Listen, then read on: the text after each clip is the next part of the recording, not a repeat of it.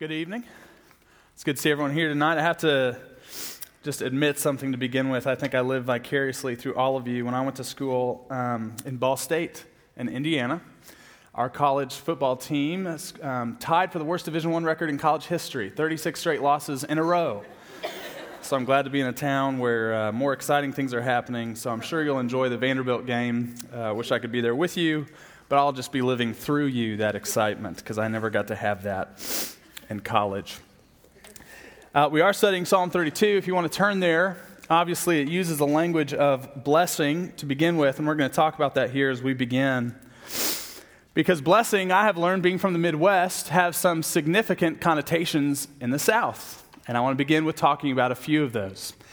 The first way sometimes you hear the language of blessing is maybe the kid, the boy or the girl, or the man or the woman at the fast food restaurant, and they give you your food and they say, "Have a blessed day." And by that, really what they mean is, I have to say this to you or my manager will get angry and fire me, so here's your greasy hamburger, please be on your way. Next. That's one way to use it.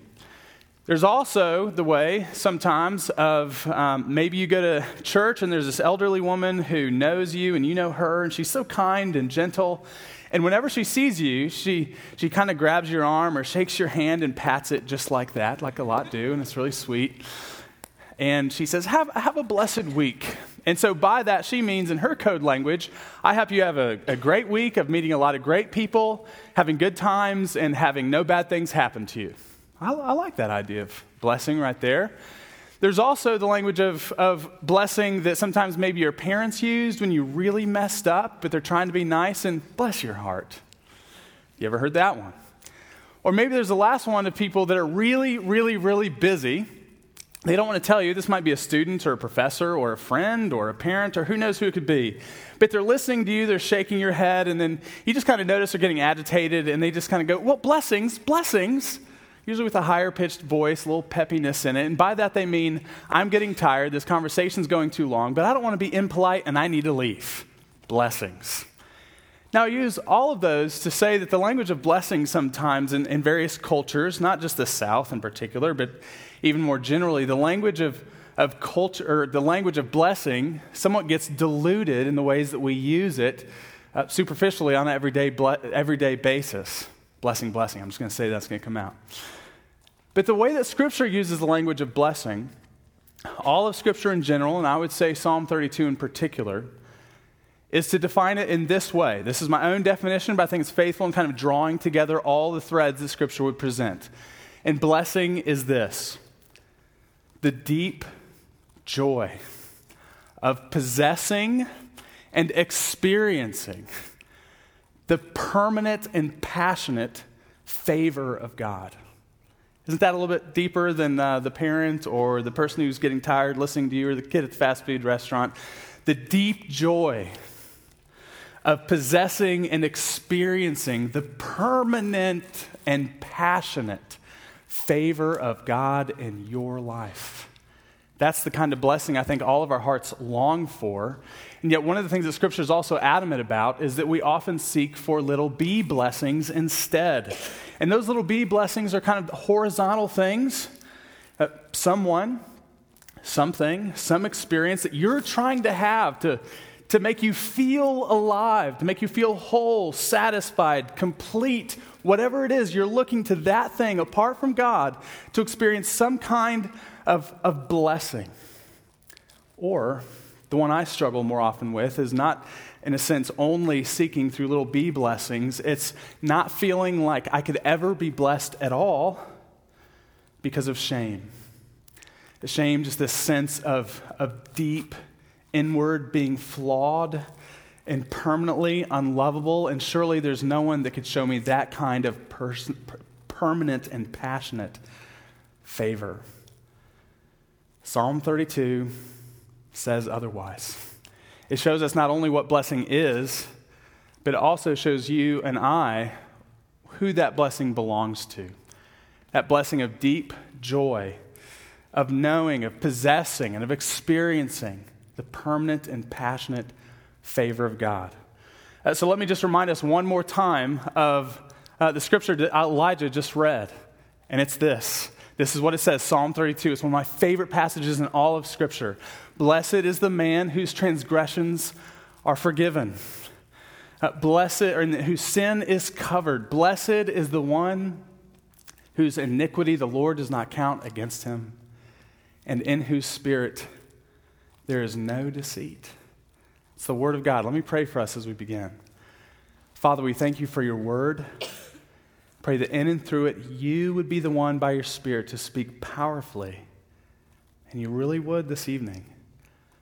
Bless our hearts. We pray this in Jesus' wonderful name. Amen.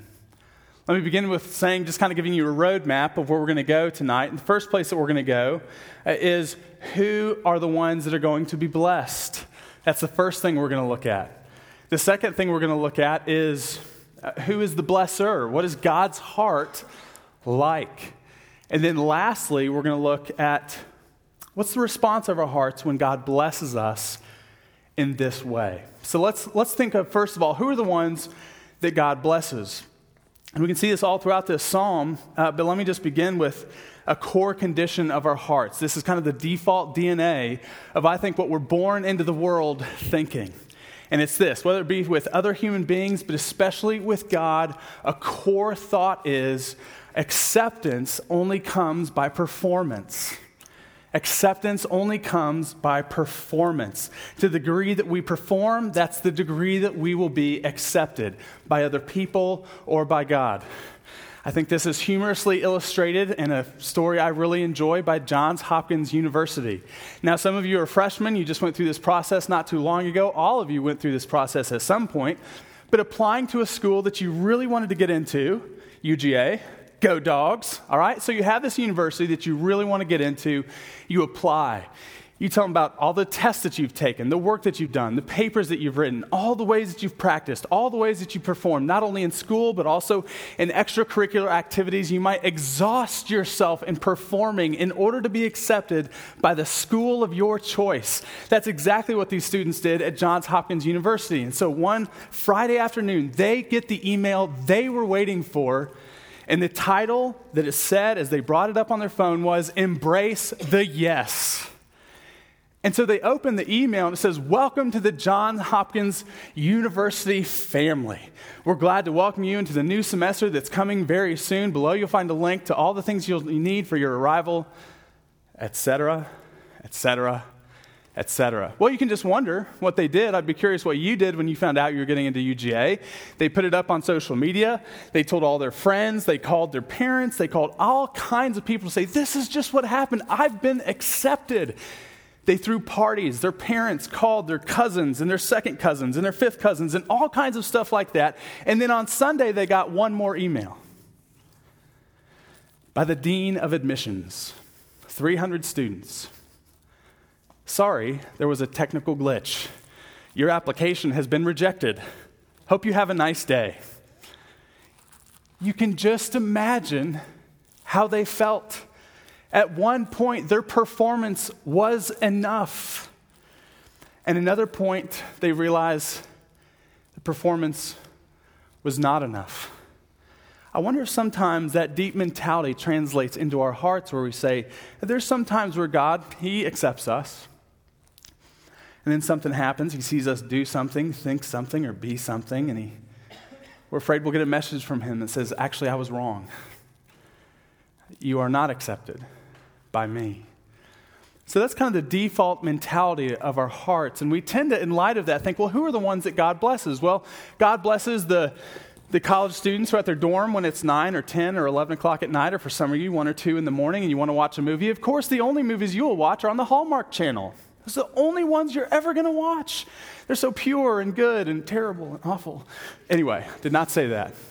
Or you're the one that always says, "Yes, sir," and "Yes, ma'am," and always says thankful, and it's beautiful. And anytime the church doors are open, you're there. Anytime someone's singing a song, you're singing it. You're the person who never tries to mess up. You're always trying to be faithful and devoted and everything else. It really is acceptance by performance. But it's almost like this, here's this display of who we think is the kind of person, maximally religious, minimally rebellious. That's the person God blesses. But here's the wonderful thing about Psalm 32. Psalm 32 comes into that nice little thought world in our heart and explodes it. And says that God's grace doesn't operate that way, that acceptance runs by performance. It's actually the other way around. It is acceptance by performance, but it's not yours, it's Christ's. And we'll see that here in just a while. But let me mention this. Let's see the people that the Lord blesses. You notice the first language that he uses here is transgression. Blessed is the one whose transgression is forgiven. What is transgression? Transgression, in a sense, is the most active, energetic, and intentional aspect of sin. Transgression is seeing a line that says, do not cross, and you just go like this and you cross it. Transgression is seeing a sign that says no trespassing, and you walk right in. Trespassing is seeing a sign that says no speeding, and you fly right past 100 miles an hour. Trespassing is looking at God's law and saying, whether you do it in your actions or even in your heart, I just don't care. I'm doing it anyway. It's what I want. That's transgression. And this psalm says it's only to people who have that kind of transgression in their heart that are blessed. That's the one to whom transgression or blessing belongs. And that person was David. And David's telling that to invite us into the blessing of God. His deep joy of possessing and experiencing the permanent, passionate favor of God despite the transgression he had committed. The second thing you'll notice is he also mentions the language of sin. Blessed is the one whose transgression is forgiven, whose sin is covered. Sin is a missing of the mark in the way that we love God. Scripture calls us to love God with all of our heart, soul, mind, and strength, and none of us ever does that at all perfectly. So in a sense, there's always this condition called sin that keeps us from missing or from keeping the mark or from hitting it, and we fall short, not just in the way we love God, but in the way we love other people. Just 1 minute of honest reflection shows how poorly we really deeply love others. Usually lives marked more by selfishness than selflessness. I speak that from personal experience and knowing my own heart. But it's only those, David is saying, who have sin in their heart, that missing of the mark, that this blessing belongs to. This deep joy of possessing and experiencing the permanent and passionate favor of God only belongs not only to those with transgressions, but also with sin. Those are the ones to whom God's favor, blessing, belong. And then lastly, you'll also see it mentions iniquity. Blessed is the man in verse 2 who's against whom the Lord counts no iniquity. Iniquity is what Dorothy Sayers calls, one of my favorite authors. She says, iniquity is the deep interior dislocation of the soul. It's the wreckage of the interior infrastructure of my heart and yours because of Adam's fall in the garden that makes it so that our hearts twist God's truth and it distorts our desires. That's iniquity. It's bentness away from God. And David is saying to those with iniquity in their hearts, the blessing of God can belong. The deep joy of possessing, experiencing God's permanent, passionate favor in your life. Some of you know the name Martin Luther, one of the reformers in the 16th. And he was counseling a friend who was struggling with sin in his heart and didn't know what to do. And Luther wrote him a letter and he said, come over to us, join our community, because we here are real, true, genuine, hard-boiled sinners. And he's saying that because he's not saying God doesn't love sin. He doesn't. But he blesses sinners. Not those who've been accepted because they've performed, but those who have looked to Christ for their hope. So David in this psalm is not saying, run and hide. God's coming. What he is saying is if you have the sin in your heart of always seeking the little b blessings of someone, something, or some experience to give you life and joy and satisfaction and meaning. What he's saying is there's pleasure in that sometimes. Hebrews 11 will say that, but it doesn't last. It disappoints you. Eventually it corrodes, corrupts, and crushes your heart. So for those seeking for the little b blessing out there, he's saying there's more. And it comes from up there, from the Lord. For those who struggle with shame, like I have and continue to do, what he's saying is he knows that soul-shattering shame in our hearts that make us not expect to ever know what blessing means. And what he's saying is there's hope. Let me tell you about a God who knows all about you on the outside and on the inside, and he still moves towards you to bless you. Those are the ones to whom God looks to bless. David is joyfully declaring to us tonight in Psalm 32, in the Spirit through Psalm 32. So those are the ones to whom God blesses. Let's look next at the heart of the God who blesses. Now, one of the things that Scripture will liken God's law to, it is good and holy, but it at times will liken God's law to a caregiver or to a husband. We see this in Galatians chapter 4, Romans chapter 7. And can you imagine a caregiver that every time you do something says this, not enough? And every time you do something else says, not good enough. Doesn't measure up. Shouldn't have done that. Can you imagine hearing that with every thought you had, everything that you did, every aspect of your heart, every day the law critiques and ultimately the law condemns? And it says if there's sin, iniquity, transgression, critique, condemnation. But God's heart is holy and just. The law is an aspect of his holiness and justice, but at the same time, God is also extravagantly merciful. And that's why David wrote this psalm.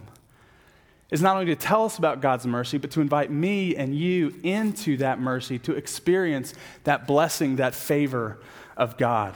Paul will say in Romans chapter 4 that this psalm, written by David, was pointing centuries before to the person and work of Christ. And here's some of the things that David says God's heart is all about in this psalm. The first one is this, that in Christ, your sins are carried away. In Christ, your sins are carried away. That is God's heart. Bring your sin to me, and I will carry it away. Where do I get that? In the first verse, blessed is the one whose transgressions are forgiven. Forgiven is a wonderful translation. I'm not meaning to take away from that, but literally it means carried away. Likening us back to the book of Leviticus when you confessed your sins and you laid your hand on a goat and it went into the wilderness. It was the sacrificial lamb, as it were. It was the scapegoat. You put your sins on that. It was transferred to the sacrificial animal and it went away into the wilderness, never to be seen again. It was an image of sin being carried away from you. God is saying, David is saying through this psalm, and God through him is saying, bring your sin to me. Don't try to deal with it on your own. Don't try to manage it on your own. Bring it to me. I'll carry it away. I love October. It reminds me when I was a kid, a little bit younger than you guys. Don't do this. I would steal people's pumpkins on their front porch, and then I would drive 80 miles an hour with my friends and throw it at signs, and they'd explode. And I thought that was the coolest thing in the world, because I'm a dude, I guess. Anyway, NASA scientists, some of you guys have heard this around Thanksgiving, they take the pumpkins and they try to chunk them as far as possible. Anybody ever seen that, pumpkin chunking? All right. NASA scientists, as advanced as they are, can only find a way when they're using pneumatics to shoot a pumpkin 1.2 miles. Let me tell you the distance of 1.2 miles. I looked it up this afternoon for your listening pleasure. It's from here all the way to 5 Points on Millage, 1.2 miles. They can chunk a pumpkin that far.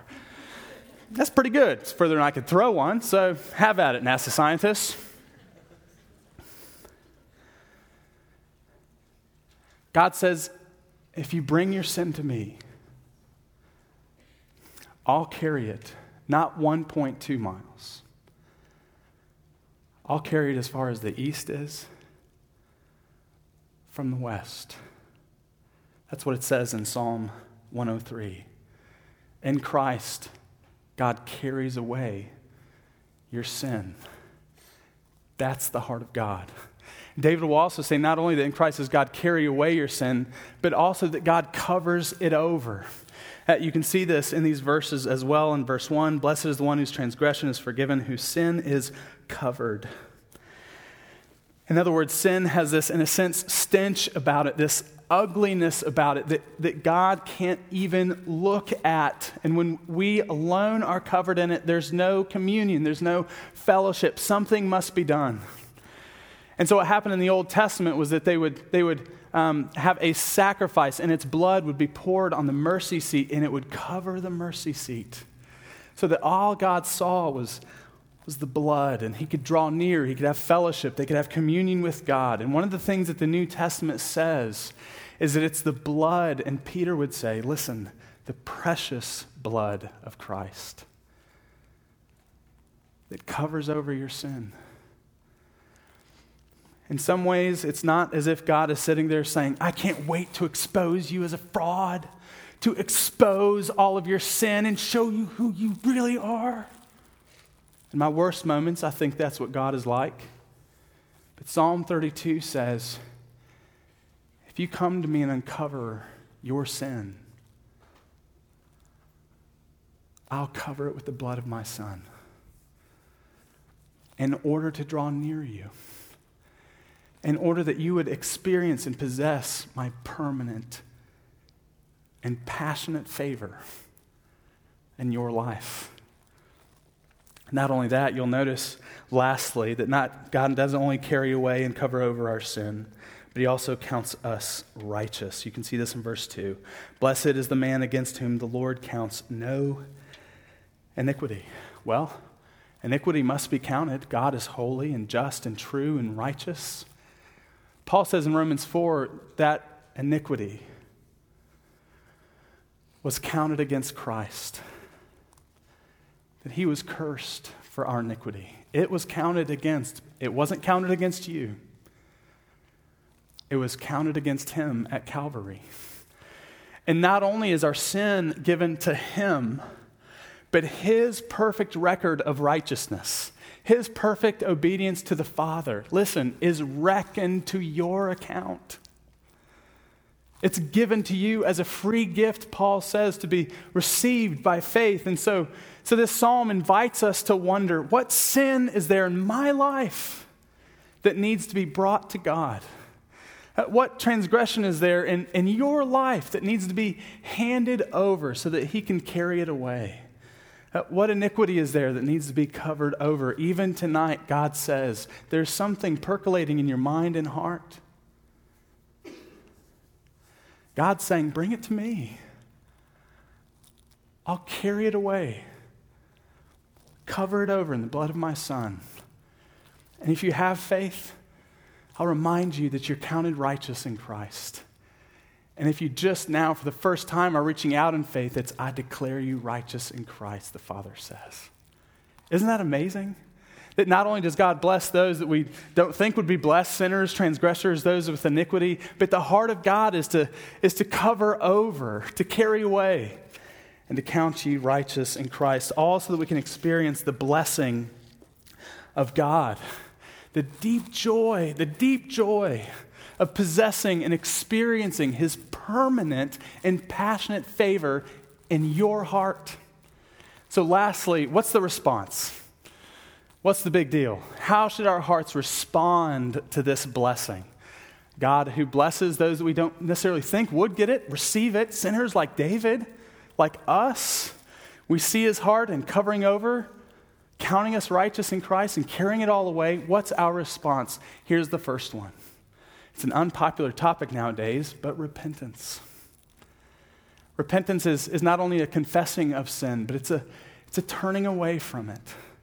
It's saying, here's these little b blessings. I've sought life apart from you, joy apart from you, satisfaction, meaning, identity, all apart from you. And I turn from it to you.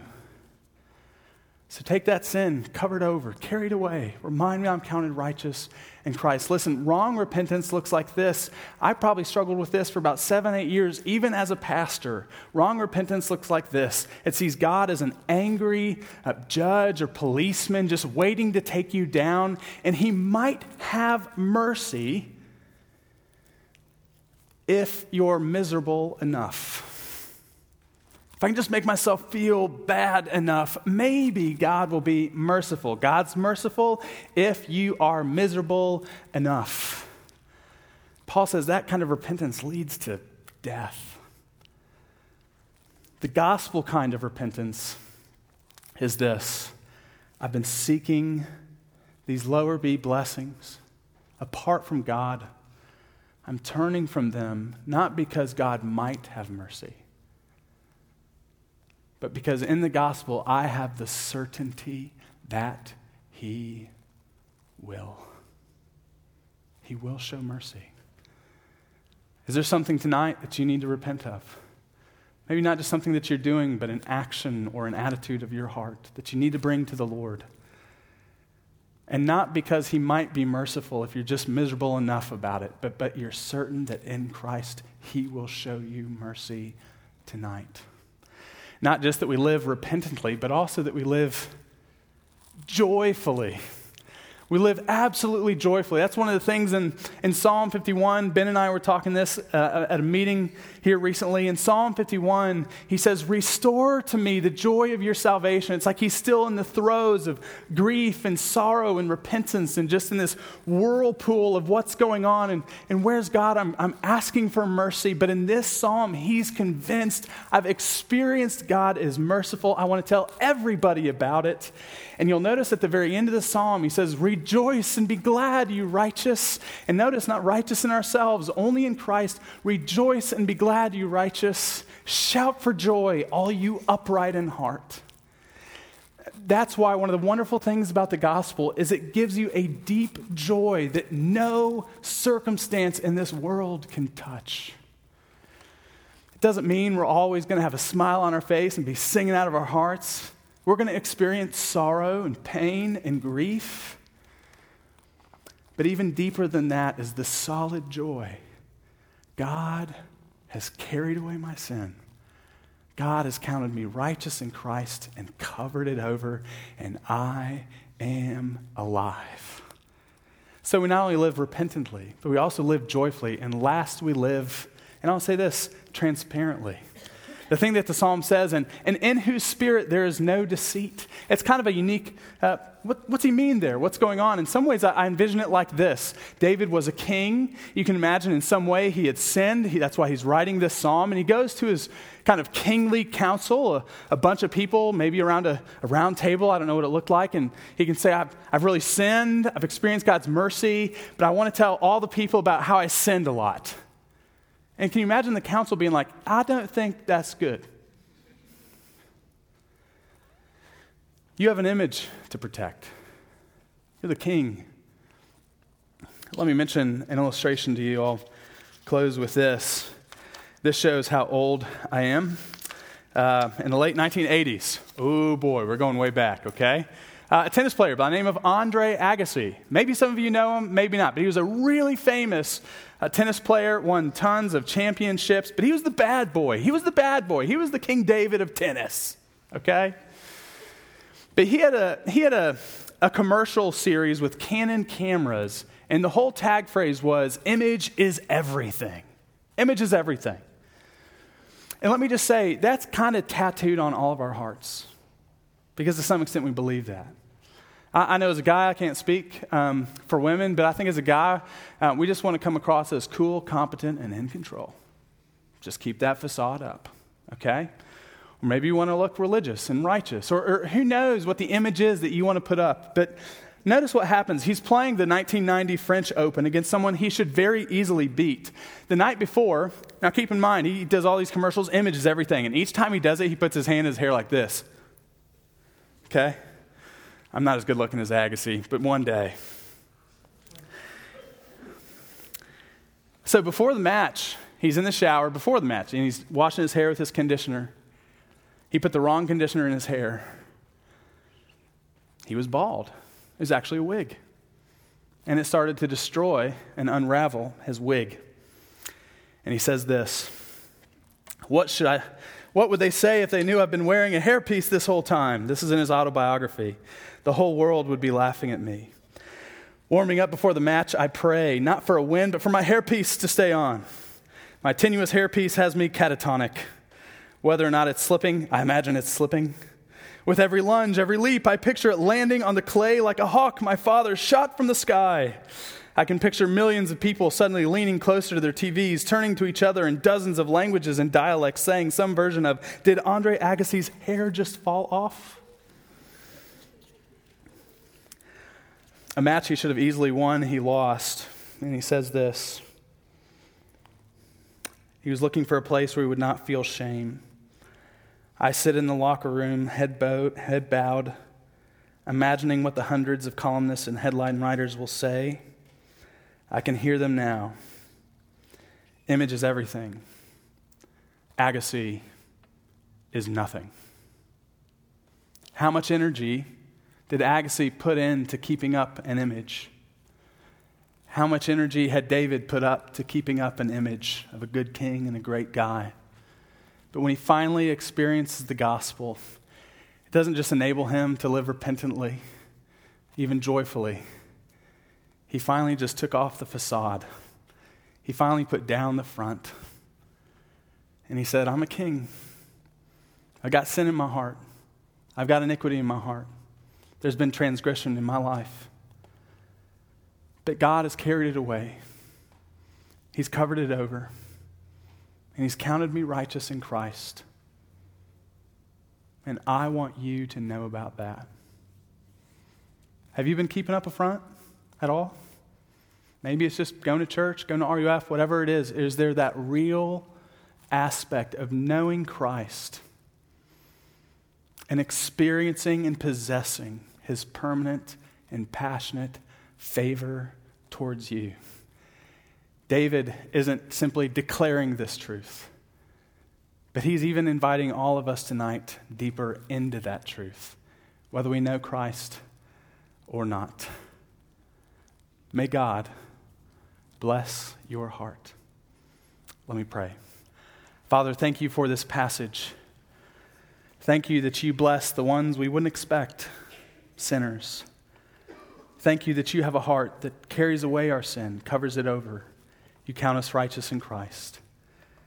Give us the power, the energy by the Holy Spirit to live joyfully, repentantly, and transparently. And would you bless our hearts tonight as we either go back to our dorms, back to our apartments, our houses, to the library, wherever we're going. Would you do just that? Bless our hearts. We pray in Jesus' name. Amen.